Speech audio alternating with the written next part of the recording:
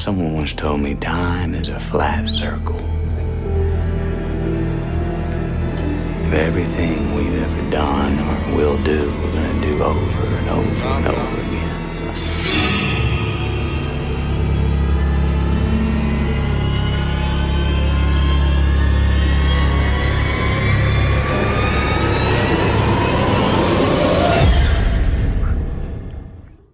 Hello, I'm Kelly. Hey, I'm Michael. We're brother and sister, self-proclaimed armchair detectives. It's officially fall, y'all. And we're your hosts for the Flat Circle podcast.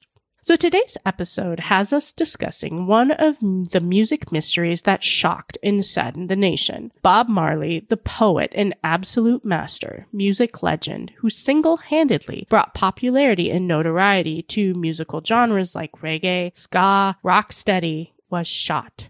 His music was more than entertaining. He sang about peace, equality, ending war, and spreading kindness. He spoke about the legalization of marijuana, all in celebration of his Rastafarian religious roots. However, one question in history still remains to this day. Who shot Bob Marley?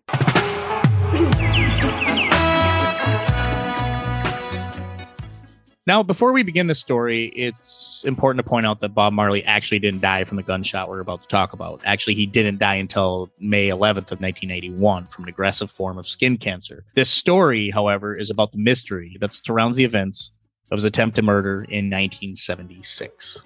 Bob Marley's career in music began in 1963. He formed a band called Bob Marley and the Wailers. Their first album, The Wailing Wailers, was released in 1965 and featured songs like One Love, People Get Ready. These songs were instant hits and launched Bob Marley and his band to global recognition. One love, what about the one love? What about the let's get together and feel alright? Bob Marley wasn't just a musician, he was a peaceful protester, and his music became actually the voice of the Jamaican nation for peace and hope during a very politically violent time in Jamaica. In the 1950s, tensions started to build between the Rastafarian community in Jamaica and the British colonial government. In 1958, many Rastafarian people were evicted from their homes, arrested from public and private venues, all for the possession of marijuana, or cannabis, which was an herb used as a religious sacrament in the Rastafarian faith. The Rastafarians continued to fight back. The Jamaican national motto is, out of many, one people. This is the vision that Bob Marley based a lot of his music on. Bob Marley and the Wailers officially disbanded around 1974, though Bob Marley quietly put together another band to continue his music. In 1976, Bob Marley was all set to perform at the Smile Jamaica concert. This concert was aimed to bring peace and harmonic vibes to Jamaica's otherwise torrential and violent political climate. However, at 8:30 p.m. in the evening on December 3rd, 1976, only 2 days before the concert, a group of masked gunmen stormed Bob Marley's safe house while they were rehearsing in the recording studio. First, the gunmen shot Bob Marley's wife in the head. Then they made their way to the studio. Interestingly enough, the band was recording I Shot the Sheriff during the time of the assassination attempt. I shot the sheriff, but I didn't shoot no deputy. Oh no, oh. Bob Marley was thinking about adding horn players to the recording of I Shot the Sheriff. Deep in thought, he stepped out of the recording studio and made his way down to the kitchen to get a snack. When all of a sudden, a hand came through the doorway holding a .38 revolver. The gunman fired immediately, aiming for Marley's heart. Thankfully, the bullet skidded off of his chest and hit him in the arm instead. His manager, Don Taylor, quickly grabbed him and brought him down to the floor at that moment. The gunman fired again, but this time at Don Taylor and hit him in the leg. Another bland employee nearby, by the name of Louise Griffin, was shot in the torso. The gunman left shortly thereafter. Bob Marley, his wife Rita Marley, manager Don Taylor, and employee Louise Griffin all survived their gunshot wounds. Thankfully, the gunmen were terrible shots. With all the political strife and injustices happening in Jamaica at the time, the assassination attempt forever changed Bob Marley. He played the Smile Jamaica concert as scheduled, and even ended up doing a 90-minute set However, shortly after, Marley and his wife left Jamaica and headed for England to live out the rest of their days. Yeah, I thought this case was really interesting because they actually caught the two people who they think shot Bob Marley. And then I believe they sentenced these gentlemen to death. But they're not sure that these were actually the guys who killed Marley. But they were saying what they confessed was that the CIA actually gave them money and cocaine and other things in exchange for killing Marley. Isn't that crazy? Yeah, that is pretty crazy. I think there's a few things that are crazy in all this. It's kind of crazy, right? So his wife ended up being shot in the head and she survived, which, holy shit. I know, right? Let's just look at all this, how lucky everything turned out to be for Bob Marley in at this time. So basically, he was going to play in a fucking Smile Jamaica concert, right? Can't get any happier than a Smile Jamaica concert. And he was in preparation for that. His wife gets shot in the head, fucking survived somehow. The gunmen were horrible fucking shots. It just so happened his manager was there to grab him, get him on the ground in time. And luckily there was not enough bullets, because I was reading there was not enough bullets. So they basically ran out of bullets. They were terrible fucking shots, the gunmen. So Bob Marley and his manager, Don Taylor, walked away with, very mild injuries. And then Bob Marley, being the fucking boss that he is, says, "Hey man, I'm still going to do this fucking concert." And in spite, and as a fuck you to those guys who shot him, did a 90-minute set on top of that. At that Smile Jamaica concert. I mean, there was so much here, so much strife, so much intense bullshit, and then yet he comes out smiling in the end of it. I mean, just wow.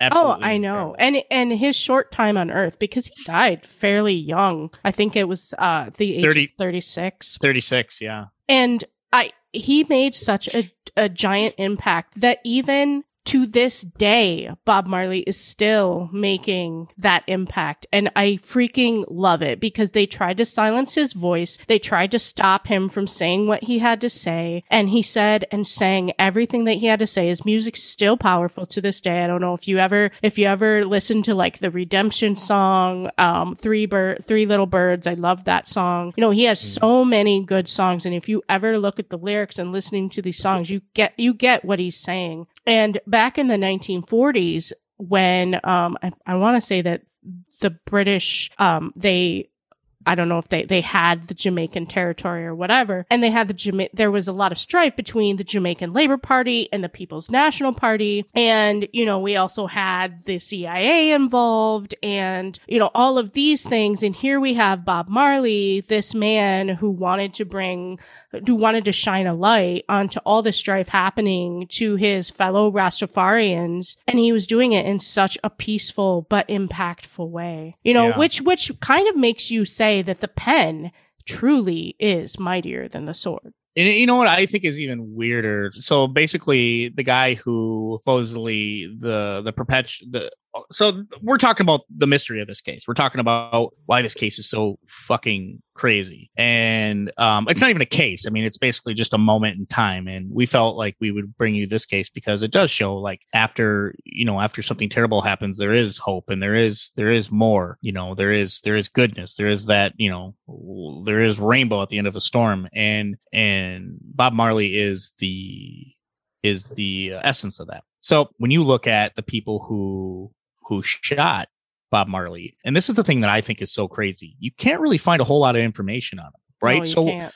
When Robert F. Kennedy was assassinated, Saran, everybody knows, and he was just released, by the way. His name was all over the place. When Lee Harvey Oswald, supposedly killed JFK, his name was all over. When James Earl Ray shot Martin Luther King, I mean, the same thing. There's always, you could hear so much, just as much about the victim of the shooting as you do the person who actually shot him. Now, the fact that Bob Marley didn't die, I think that's why we don't hear a lot about these people, about the guys who tried to kill Bob Marley. But mainly it was, the guy name was like Lester Koch, and they think he was like part of a kind of like the part of the Jamaican mob. He was a Jamaican mobster, and he had Yardy's connection in the United States, and the Yardy's connection is basically a Jamaican gang. And then anyway, so Lester Koch, I think he ended up being murdered later on in his life. But it's funny, you don't really really hear much about the shooting. You do hear about how there was an assassination attempt on Bob Marley, but you don't really hear about the men behind it, right? So I always thought that was weird, which kind of gives claim to what if this guy was right? What if the CIA were involved in potentially trying to take out Bob Marley? I feel like the CIA's fingers are probably involved in everything, and not such a good way. And maybe this will put a target on my back. Who fucking knows? But I'm just gonna put it out there. I think there are powers that be that's their whole thing, is to create strife and to put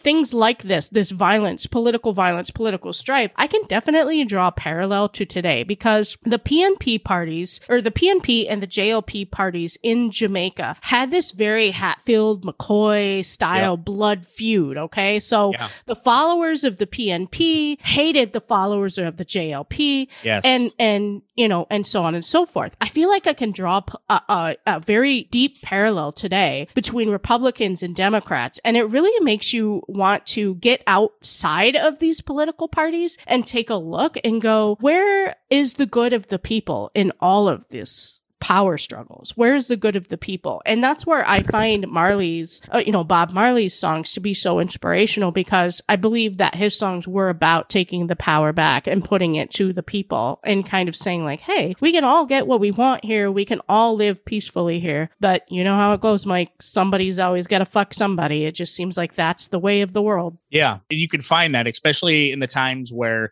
this was right before the cocaine burst of the 80s, right? So you had a lot of, the CIA were heavily involved in, kind of snuff it, help, they were trying to infiltrate a lot of these places. Yep. And there's a lot of stuff. If you watch Narcos, you can see where America was not only trying to help the war on drugs, but they were also instigating it too in some fashion. Making certain deals to catch certain guys, letting they wanted certain nations to rival each other. There was a lot of kind of weird fucking things. You know what I mean? Yeah, I feel like there's a lot of instances. You mentioned JFK, and at some point I would love to do an episode on the assassination of JFK, because think about it like this. So I was reading one of my spiritual books, and a past life regression therapy session with this person came back, and they wanted to see if this person could, in spirit form, look at who shot John F. Kennedy, what happened during those days, during that day in Dallas. They came back and said that there were 2 shooters shooting at him.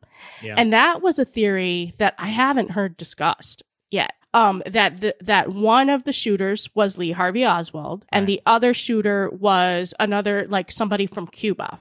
And they were both with the communist regime. So this was a communist plot. But I also wonder if the CIA wasn't involved, if the mafia wasn't involved. Remember, the Kennedys had pretty deep ties to the mafia. And John F. Kennedy had appointed his brother as the attorney general, who had a hard-on for Al Capone, and he was out to get Capone. Whereas the mafia was telling JFK's father, like, hey, you need to stop this shit. And he tried, but John F. Kennedy was, I think, a little bit more of a pure soul, in my opinion. He didn't succumb to that. And neither did Bob Marley. And you talk about these two, and neither did Martin Luther King. You talk about these 3 men in history who have done so many good things for the world. And how their legacy stands today, and the bravery, I don't know. It's that in that moment, it's so inspirational when you think about it. But you also have to, turn the other eye to organizations like the CIA. You have these paid mercenaries, etc. You know that someone's fingers is always in the pot. That's just what I feel. It is. No matter what, when it comes to political strife, you know that there are people out there just like the puppet masters pulling all the strings. Well, that's and you're right, and that's and that's why Bob Marley said peaced out of Jamaica and went to England, because he realized between what you were saying about the JLP and the PNP, there was this Hatfield. I love that you use that scenario, because that's exactly what it was like. Or I love that you use that example, because that's exactly what it was like. It was, you had 2 sides that could just not get along, and basically you had this guy Bob Marley in the middle, who was like, fuck the politics. Let's talk about peace, love, let's happiness. helping one another. And that's something that during that time in Jamaica, which we said in the beginning of the episode, where it was a lot of strife. It was a lot of hardships in Jamaica. And you had somebody, one of their own, born in Jamaica, coming up and being like this, let's get together and, feel all right. He talked about one love, and God, his music was just so inspiring. And kind of looking at this now, I don't know if you ever read. Well, I know I haven't read, and I know you would have mentioned this if you had read. It's called Catch a Fire. There's a book by this author named Timothy White called Catch a Fire, and he claimed in this book, and this is the only one that's really come out with facts about what could have, what happened behind the shooting. Ooh, yeah. He claimed that the information he received from the JLP and the PNP, that he got in, he infiltrated those, and he got information from these two groups, from officials, as well as he also helped get a lot of information from U.S. law enforcement officials that led him to believe that Carl Bye, B-Y-A-H, but they called him Mitchell. He was actually one of the shooters at this house that Bob Marley was in, and he was a JLP gunman. And he was, and from all this info, he said that he was contracted by the CIA to organize the Marley shooting, and that Lester Koch, who I mentioned earlier, was one of the gunmen. His actually name, they called him like his name, just so they can cover it up at the time, was called Jim Brown, and that he led the charge in the Hope Road. In a lot of these torn communities, and he was one of the ones. So this Carl Baya and this Lester Koch were the ones that helped organize this group and infiltrate to kill Bob Marley. So they were saying that Bob Marley was a definite problem for the JLP and the PNP. He was a definite problem, and he made their organizations weaker by spreading love and peace. And that's so fucking sad. And they try to snuff him out doing this by creating these gunmen. And it's funny because when these gunmen did what they did, a lot of these gunmen either died in the streets later on, or some of them were actually executed. They were tried and executed for various other crimes, not just the attempt on Bob Marley's life and the others. I mean, they had time for that, but they ended up getting executed. These other gunmen got executed for other crimes. To kind of go into the whole thing, I do think, and to our music mystery episode here, I really do think that there was some fuckery going on. Whether the CIA was involved is hard. But this book by Timothy White, Catch a Fire, really does describe some of the officials he talked to, and saying that the CIA did instigate this matter into taking down Bob Marley because they were in cahoots with the JLP and the PNP, they were trying to get something out of them. So, and what they wanted was Bob Marley assassinated. You know what I mean? So it's like Bob Marley was a pawn in this whole thing. Isn't it interesting, though? Isn't it interesting? Here's a guy who's like, I'm not on anyone's side. I just want peace and love and hope because we're all connected and we all can love each other. That was a threat. That was a threat.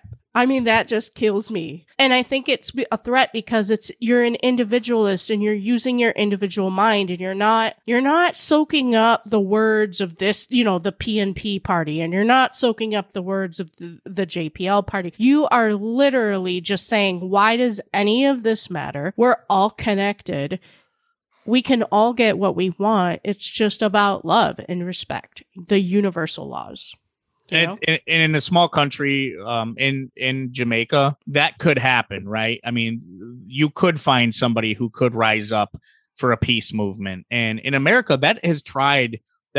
people have tried to do peace movements so many times throughout our history in America.